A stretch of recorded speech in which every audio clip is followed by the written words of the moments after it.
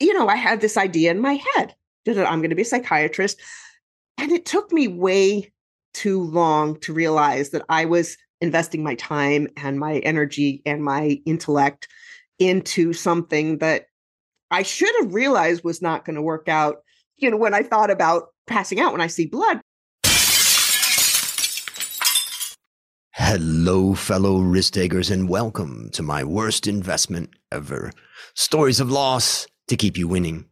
In our community, we know that to win in investing, you must take risk, but to win big, you've got to reduce it. Ladies and gentlemen, I'm on a mission to help 1 million people reduce risk in their lives. And that mission has led me to create the Become a Better Investor community where you get access to the tools you need to create, grow, and protect your wealth. Just go to myworstinvestmentever.com right now to claim your spot. Fellow risk takers, this is your worst podcast host, Andrew Stotz from A Stotz Academy. And I'm here with featured guest, Michelle Rooker. Michelle, are you ready to join the mission? I am ready to join the mission. I'm excited to have you on, and let me introduce you to the audience. Michelle, strategist, speaker, and author Michelle Rooker coined the term gray rhino as a call to take a fresh look at how we respond to obvious, probable, impactful risks. The metaphor and framework have shaped business and investment strategies and made headlines in more than 35 languages and 70 countries. Michelle founded the Chicago-based advisory firm Gray Rhino and Company and is a former media and think tank executive. Her 4 books include the influential global bestseller, The Gray Rhino, and the sequel, You Are What You Risk. Michelle, take a minute and tell us about the unique value that you bring to this wonderful world. Well, I'm obsessed with risk, obviously. And my superpower is really connecting things from different angles, showing how they all come together and create something that's bigger than the sum of the parts. I've been called an economist, historian, sociologist, anthropologist, a whole bunch of other things, and none of them are completely not true, but none of them is completely true either. Is that I just can't look at something just from one angle. I need all of the angles because I feel like you get a much clearer picture when you bring those together. And gosh darn it, you're just a nice person too. In fact, we were introduced by Chris Stout, who is a mutual friend. Chris was on the podcast, episode 573. And it just happened to be that you were in Bangkok for a period of time. And so it was a wonderful time that we had together where we had a dinner with my mom on the river at the Shangri-La Hotel. It was fantastic. And it was great getting to know you. And then we had that nice walk around, looking around the streets of Bangkok. So, I really enjoyed that. I did too. And, the funny thing is, I remember the river was at record highs. And I was in Europe about a month later in Belgium and looking at the rivers were at record lows. And that contrast really struck me. But I had the best time. And I have to say, Thai iced tea ice cream is my new obsession. I've got to figure out some place that makes it here in Chicago because it's awesome. Yeah. And that layout they have at the Shangri-La there is amazing buffet. And they do all of their homemade ice cream. So yeah, it's amazing. So that was a great time. I know my mom enjoyed it. She had some good wine and good ice cream. As I was telling you before we turned on the recorder, is that all mom needs is some good ice cream, some good wine, and nowadays good sourdough bread. She's awesome. And she's got and a good son. Yeah, I do my best.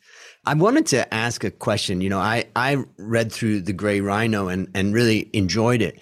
But one of the things I've been trying to reconcile, and I want your help in doing this, is that I was taught by this man, Dr. W. Edwards Deming, when I was a young guy, and I went to his seminars, and he talked to me about something that made a lot of sense, which was like a production process. And let's just say, in my case, for my coffee business, we fill bags of coffee, bags with coffee to, let's say, 100 grams.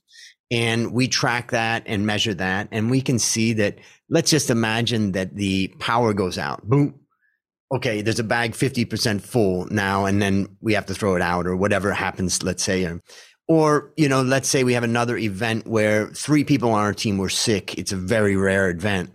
And therefore we just couldn't hit the targets. And so he called those special outcomes or special occurrences or special causes. And then he talked about how majority of what you're seeing coming out of a production process is, one or two is going to be over 100 grams, one or two is going to be under of these bags as they're coming out of this process. But he did talk about, at what point do you say, okay, 2 bags coming out underweight, is that a worry? Or is it 3? Or is it 4? Or is it 5? Well, once it gets to, let's say, 6, maybe that is something that is, telling us something. So I wanted to think about how you think about gray rhino coming from kind of, let's say, an industrial engineering perspective. And how do I not overreact to all the different outcomes that are coming out of this? And how do I not underreact to the important, gray rhinos that are coming out of this system? I've been thinking about this question since we met, in Bangkok. Yeah, for a couple months already. It's a great question. And I've gotten a version of it from some of the workshops that I've done. One guy asked, what if, it seems like it's going to happen and then it doesn't. And he actually suggested we might call it a limping hippo, sort of like a fake threat. And it's complicated because with gray rhinos, something big is coming at you. You know that if you don't do something about it, it's going to be a problem. But the outcome's not certain because it depends on how you respond to it. Mm. And what people love to do is identify risks. And like all these top risks lists. For a while, I was pulling some of them together and creating a composite. And I stopped doing it because every year there are more and more and more and more. And finally, I said, this is this is an exercise in futility. But so in an industrial situation, that there are certain things that are going to crop up from time to time. And what you really want to do is, once you've made that list, look at your responses and how well equipped you are. Mm. And, how far off and how many bags that are off the weight depends on, who your customers are, depends on what inspections, things like that. I mean, for your customers, a little bit over is probably what they would prefer. They're probably not going to check. And for you, if you get too many of them that are too much over, then obviously you're losing some money on that. And then with the personnel problem, I think that's a problem that a lot of businesses have really wrestled with the last couple of years for the obvious reason. Mm. And the answer to that is really redundancy. It's allowing a little more slack in the system. For the past couple of decades, people become so used to, just in time and squeezing the most out of everybody. And we've learned that if you are just keeping the minimum amount of inventory and there's a big demand, you're going to lose. So there's a risk of too much and too little. The risk really has two sides to it.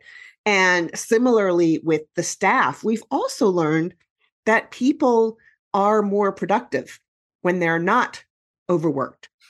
So if you can come up with a situation where you've got a little bit more flexibility in your staffing, where you don't assume that everybody is pushed to the edge because they're going to be quote unquote more productive. They're actually not going to be more productive. A lot of them are just going to be going through the motions. So make sure that workers are not overstretched, and then make sure that you've got enough that they can come in as reserves. Right. So each one of those little possible threats is something that you can come up with a response to. But it's interesting, if you focus so much on the little tiny things all around you and all the risks, you can just crumble because it's just too much. Right. So a lot of gray rhino theory is really about prioritizing things, the things that are running fastest at you, the things that are closest with the biggest impact, and the things that you've got the power to do something about, to sort of turn their path instead of just getting out of the way. The other thing that I was thinking about this morning was how when I was in university, let's say go back to 1989 when I graduated from Cal State Long Beach, and I remember getting into debates with people and in university about government debt. and I remember they had the commission. I forgot who was the leader of the commission now, Simpson, but there was a congressional commission to say that, government debt got out of control. And I felt like that was a gray rhino running right at us. Like, if you just keep running a country into debt, the inevitability of, problems is just growing. Well, what a fool I was, because here we are with $31 trillion in debt and everything's okay. And how do you, and so if I was thinking back then, I may have been saying gray rhino coming, this is big, but the outcome didn't turn out as I expected for whatever reasons. There's a lot of technical things about it, but I'm just curious, like, when I look back, was I a fool? Was I being misled? Was I overreacting? And how do I put that in the framework of how you think about things? So again, it goes back to the response.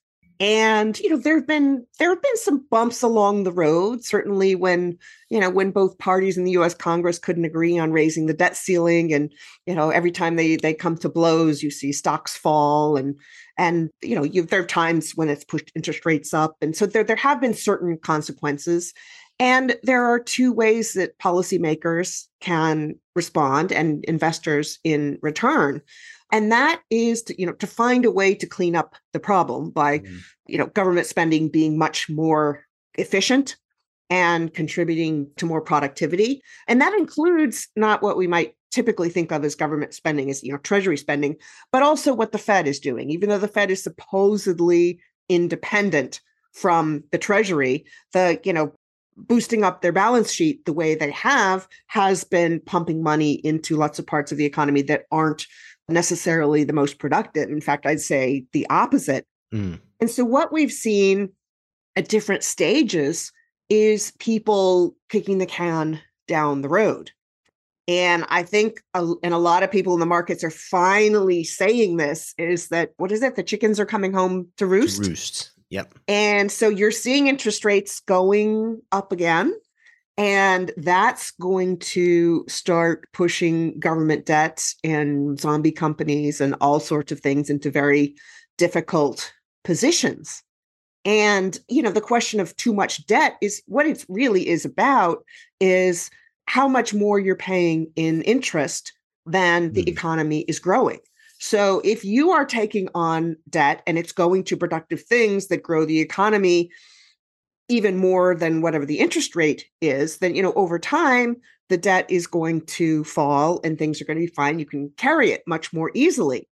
When the opposite is true, which is, I think, what a lot of us are looking at now, it becomes very, very challenging because you've got a bunch of different gray rhinos running right at each other, bang. So it makes me think maybe, okay, I had a foresight to look 30 years in the future, maybe. Well, we're looking at it along the way. And, it's funny, people are really obsessed with making risks lists, as I said, but also with predictions. And this sort of game is you predict something, and if it doesn't happen, because people recognized it and did the right thing, people will say, you're a Cassandra, boo-hoo on you. It never came to happen. Even if that event never came about, and the reason is because people did something to get it out of the way. So people aren't paying enough attention to that sort of exchange, that feedback mechanism. And we don't praise people enough when they prevent a disaster from happening. And we do often praise them if they're just kicking it down the road. And so all of the sort of reward and incentive systems are quite off. Yeah. Yeah. Well, before we get into the big question of the podcast, maybe you could just tell the listeners what it is that they would get when they go and read You Are What You Risk. We'll have links to that in the show notes and everything. But I just was curious if you could summarize why they should read it and what they're going to get from it. Well, it's really an extension of the gray rhino. The gray rhino is about when you see a big scary thing coming at you, are you one of the people who deals with it or not? And what makes the difference? And when I thought about that, it seemed like the story was very different at different stages of when these crises were unfolding. That some people would be denying, some people would be kind of muddling, saying, oh, yeah, there's a problem, but here's 1,000 reasons why we can't deal with it. Some of them might actually be diagnosing, okay, what does it take to fix it? Who's going to do it? Are there solutions? How do we get there? Some of them are creating a sense of urgency. Some of them wait until there's just a sense of panic. And then you've got the action and also the follow-up, because it's not just to act, because you have to make sure that what you're doing is doing what you want. And so that's how the Gray Rhino unfolds. It's really focused on the events and the dynamics of the event themselves. And You Are What You Risk flips it. And it looks at the people who are responding to the risks, the citizens, the organizations, the policymakers, the societies. And I realized just how many things go into why you respond the way you do. Why there's some people who've got, a personality and a background and habits that make it more likely that they're going to respond to the Gray Rhino. And there are other people who don't. So these three things come together in what I call a risk fingerprint. And if you look at the metaphor of a real fingerprint, I just came back to the US from Seoul last week and put my fingers on the biometric little glass things in immigration. That took an imprint of my finger. And the imprint said, okay, this is Michelle. This is who this is. It's a unique identifier. And I'm interested in what created that.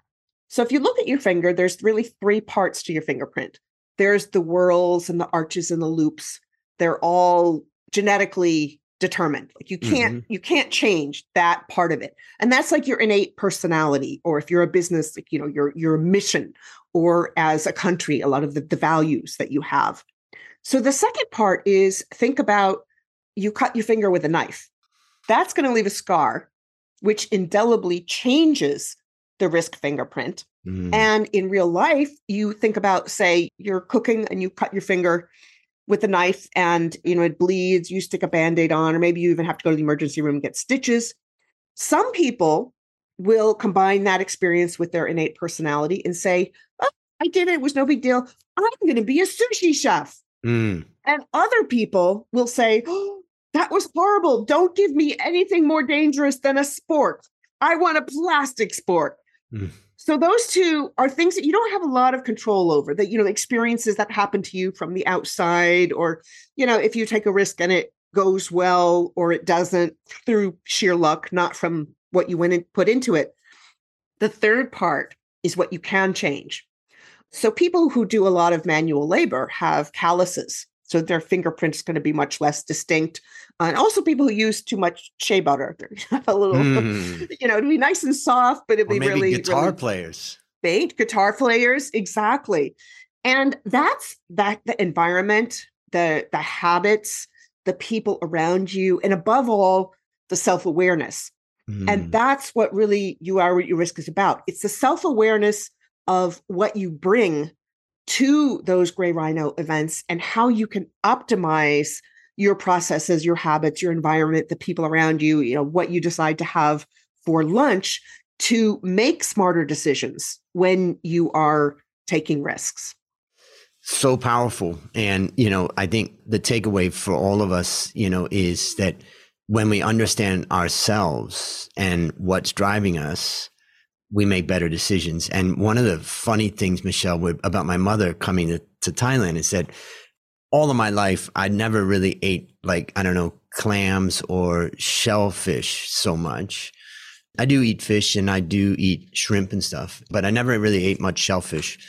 And then when my mom came, we were just talking one day and we were talking about how my dad and my two sisters got hepatitis from shellfish. And we were living in Connecticut at the time. And I was a very young kid, maybe, 5, 6 years old or whatever that was. And they were quarantined in their rooms and mom had to prepare everything, but we couldn't have contact with them or whatever. And I realized okay, that was that knife cut on the finger that you described. That was something that happened in my life that really shaped the way I looked at something. And I didn't even know. I didn't even remember any of that until we had this discussion. And then you're like, oh man, you really are shaped by your experiences, unless you become aware of them and you decide, okay, I'm going to change the way I think about this. And, that's one of the things that I think about when you were just explaining that. It's true. And you can do things. You can, only go to the super high end restaurants. I'm in favor of that. Or, even the low end ones where the chef real well and you trust them. Yep. You can do things that will make you more comfortable. And that's true of any risk, whether it's investing or careers. People have different things that make them comfortable. One of the biggest things is knowledge. Read everything you can about Hep C and Right. seafood and things like that. Bring a surgeon to dinner with you or a doctor to dinner and have an EpiPen or whatever.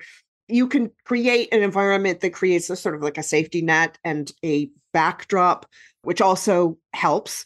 And it's different for different people. There's also people who just go barreling into things and don't look twice. They've got a different set of things. They don't need to be more comfortable with just doing stuff. They need people to encourage them to take a deep breath. When I was writing You Are What You Risk, I put out a query on Facebook to my friends. I said, what's the biggest risk you've ever taken? And one of my college friends sends me a note. He says, seriously? You're asking me? And, we remember him going and doing all sorts of, adventure climbing and, falling off of cliffs and, suing really powerful people and doing all of these sorts of things. And, his nickname was Random Terror in college because he just lived and it was great. But, sometimes you need someone to pull you back. And then some people are more shrinking violets and they need people to pull them forward. And it depends on different parts of your life. For example, a lot of my friends and my dad always says, oh, I could never do what you do. I could never be an entrepreneur. That seems so risky. And I'm like, having 4 kids on a teacher's salary, I could never do that. But I also look at, say jaywalking. I'm like, I hate jaywalking unless the street's really empty. Right. And so there'll be oftentimes when there'll be friends who want to go ahead and jaywalk and I'm holding back. Like, I'm really scared. Like, you guys go on either side. So if a car's coming, they'll hit you first instead of me. So there are different things in your life. You have different risk preferences for different types of risk, health, safety, finance, career, ethics, relationships, all around. It's not the same throughout your life. Yeah. Well, we'll have links to that in the show notes, so make sure you check it out. Well, now it's time to share your worst investment ever. And since no one goes into their worst investment thinking it will be, tell us a bit about the circumstances leading up to it and then tell us your story. Well, I was trying to come up with a good financial thing and just couldn't. And I went all the way back to my first semester of college. Now, when I was a kid, I would see a prick of blood and pass out cold. First time it happened, I was like 5 years old, and several times after that. And, that should have been an indicator. But at the time, the things that you were supposed to do if you were smart and ambitious and motivated, where you'd be a doctor, a lawyer, or an engineer, or I think at the other time, marketing. I don't know. Well, it was the 80s. That was, a big thing when I was in high school. I think we were around at the same time. Yep. And I decided I wanted to be a doctor because I wanted to be a psychiatrist. I'd done a summer as a candy striper, a volunteer at the local veterans hospital, which was mainly a psychiatric hospital. So I was the assistant to a psychologist there. And I would go with him on rounds, and sometimes patients would come in and I would be there. And in hindsight, I'm a little doubtful about the ethics of it because the whole idea was like, if there's a nice, pretty young high school girl, then maybe the patients are going to be calmer. It didn't work out that way. Sometimes I remember once there's a patient who threw a chair across the room at me, but I was really interested in psychology. And I could also see this hierarchy. It's like, you have the social workers who got kicked around. And then you have the psychologists who didn't get kicked around as much. Then you have the psychiatrists at the top. And I'm like, okay, doctor, psychiatry, these interests all kind of come together. So I was going to go to college and be a pre-med and psychology and French major. And I got there and I hated the psychology classes. And then as far as pre-med, I was taking a chemistry lab course where it was all Murphy's Law. Everything that could go wrong did. There was one, the gravimetric chloride experience where my crucible busted out the bottom and my sample was all over the flask. And I got 35 out of 180 possible points. And I just hated it. And I hated the chemistry and I hated it. But, I had this idea in my head that I'm going to be a psychiatrist. And it took me way too long to realize that I was investing my time and my energy and my intellect into something that I should have realized was not going to work out. When I thought about bleeding, when I see, about passing out when I see blood, but I figured, oh, doctors just get over that. I remember being in the freshman psychology lab. It was a big auditorium class, and there was a scene on film with this guy. It was about, mind over body. This guy in India taking a bicycle spoke and putting it through one cheek and it coming out the other cheek. And I fell right down on the floor. I passed out in so many scary movies. I can't even begin to tell you. So that alone should have told me maybe being a pre-med major was not the best idea. Eventually I thought better of it. I became a policy studies major and moved on. But, I look back at that. A lot of young people ask me to mentor them. I talk about that. I talk about really understanding what you want to do. Right. And weighing that against other people's expectations. Right. And for me, it's actually very interesting. There's a lot of psychology in both You Are What You Risk and The Gray Rhino. So I've been able to come back around to that part that I was really interested in. And the other thing that happened was I spent the summer in Europe when I was 16 when I graduated. Actually, I was almost 16 when I graduated high school. So I spent a month in Germany on an exchange program and a month in Belgium with family. And I came back and I was like, oh, I love to travel and I'm good at languages. And yet I was talking about this career in, the pre-med and then medical school and the residency and that was not going to compute either. But I had this idea in my head about what I was supposed to do. And throughout the rest of my life, it took many more experiences of investing my time and energy and emotions into other people's expectations or into what I thought was the safest and least risky path, and not realizing that I was just putting myself in the path of a giant rhino charging at you. And how would you at me? Yeah, how would you summarize the lessons that you learned from this? I think it goes down actually to self-awareness, which is something I talk about all the time now when it comes to risk, but really understand how to recognize the warning signals if you're not happy. And it took several times to relearn this lesson. I remember finishing graduate school and I was working at Dow Jones writing about emerging markets debt trading, and I was trying to write my first book, and I had this relationship that was in its final stages and a very sort of high maintenance boyfriend and all of this. And I was commuting from the Upper West Side of Manhattan to Jersey City. It was all of this stuff. And I look back, and how are you doing that and not collapsing? Yeah. Which is now totally obvious to me. But there was one day where I didn't cry for 10 years. After a close friend was murdered, after that, I just didn't cry. I started crying and had no idea why. And looking back, it's completely obvious. But, when your body is sending you signals, when you're tired, when you're just not feeling like yourself, that's a really great signal that something is wrong. Or when you're working 14-hour days because you're trying to avoid other parts of your life, that's a signal that something is wrong. And so the lessons really be aware of what you're giving to the world, what sustains you. And I think those two are inseparable. It took me too long to figure that out. And it's, be aware of the signals that something is not right. When your friends are telling you, hello, dump that significant other. Gee, that job is so stressful. Why don't you do something else? Just not listening. And it just took, it took health scares and all sorts of things throughout my life to finally put myself first and to realize that by doing that, by saying, okay, I'm scheduling time today for a walk in the park along Lake Michigan with my super cute pit bull. That is what's going to give me the energy that I need to be creative, to analyze things, to pull together all of these different pieces of information and to help other people to do a better job of dealing with risk in the world. Maybe I'll summarize a few things I took away. One of the things that there's lots of parallels in our lives. I mean, one of the things is I went into university thinking I was going to study psychology, and I was just so unimpressed.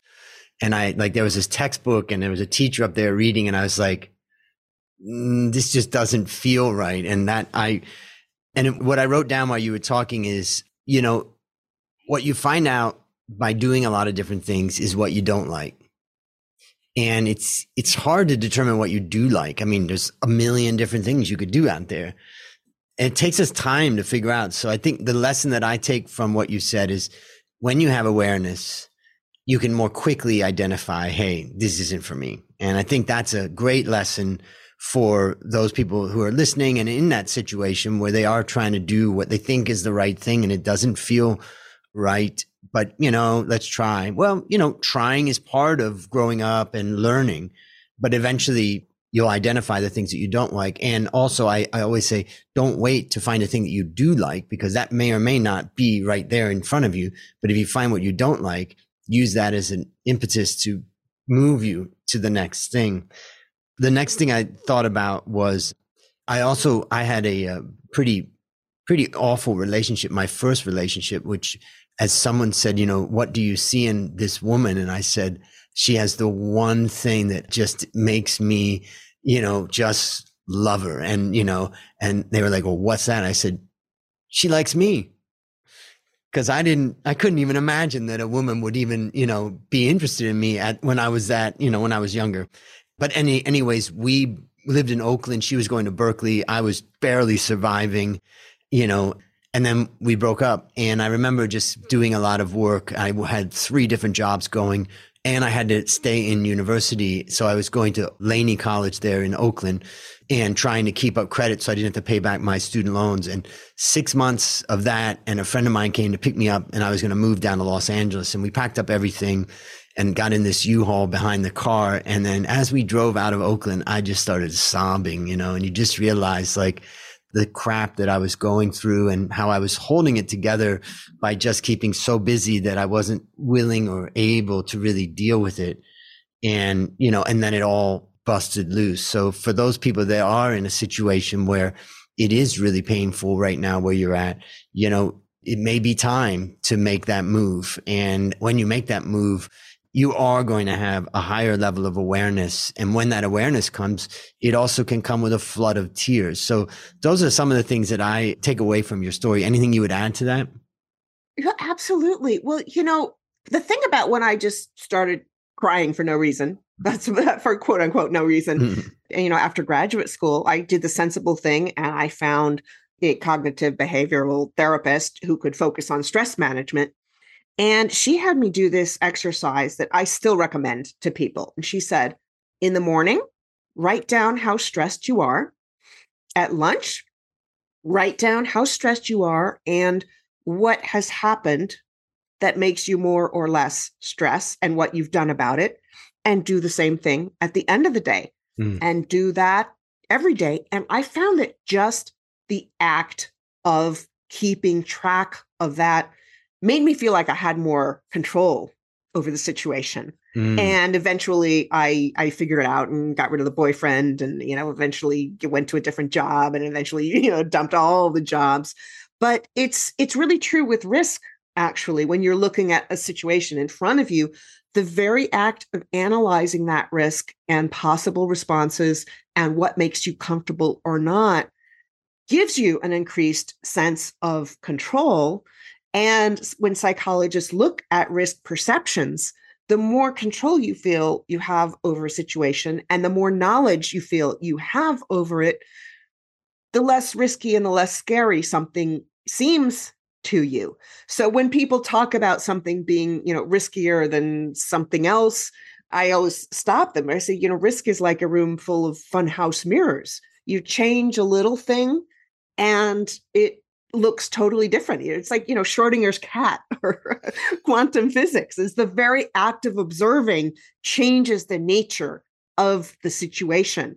And that's what my therapist had me doing.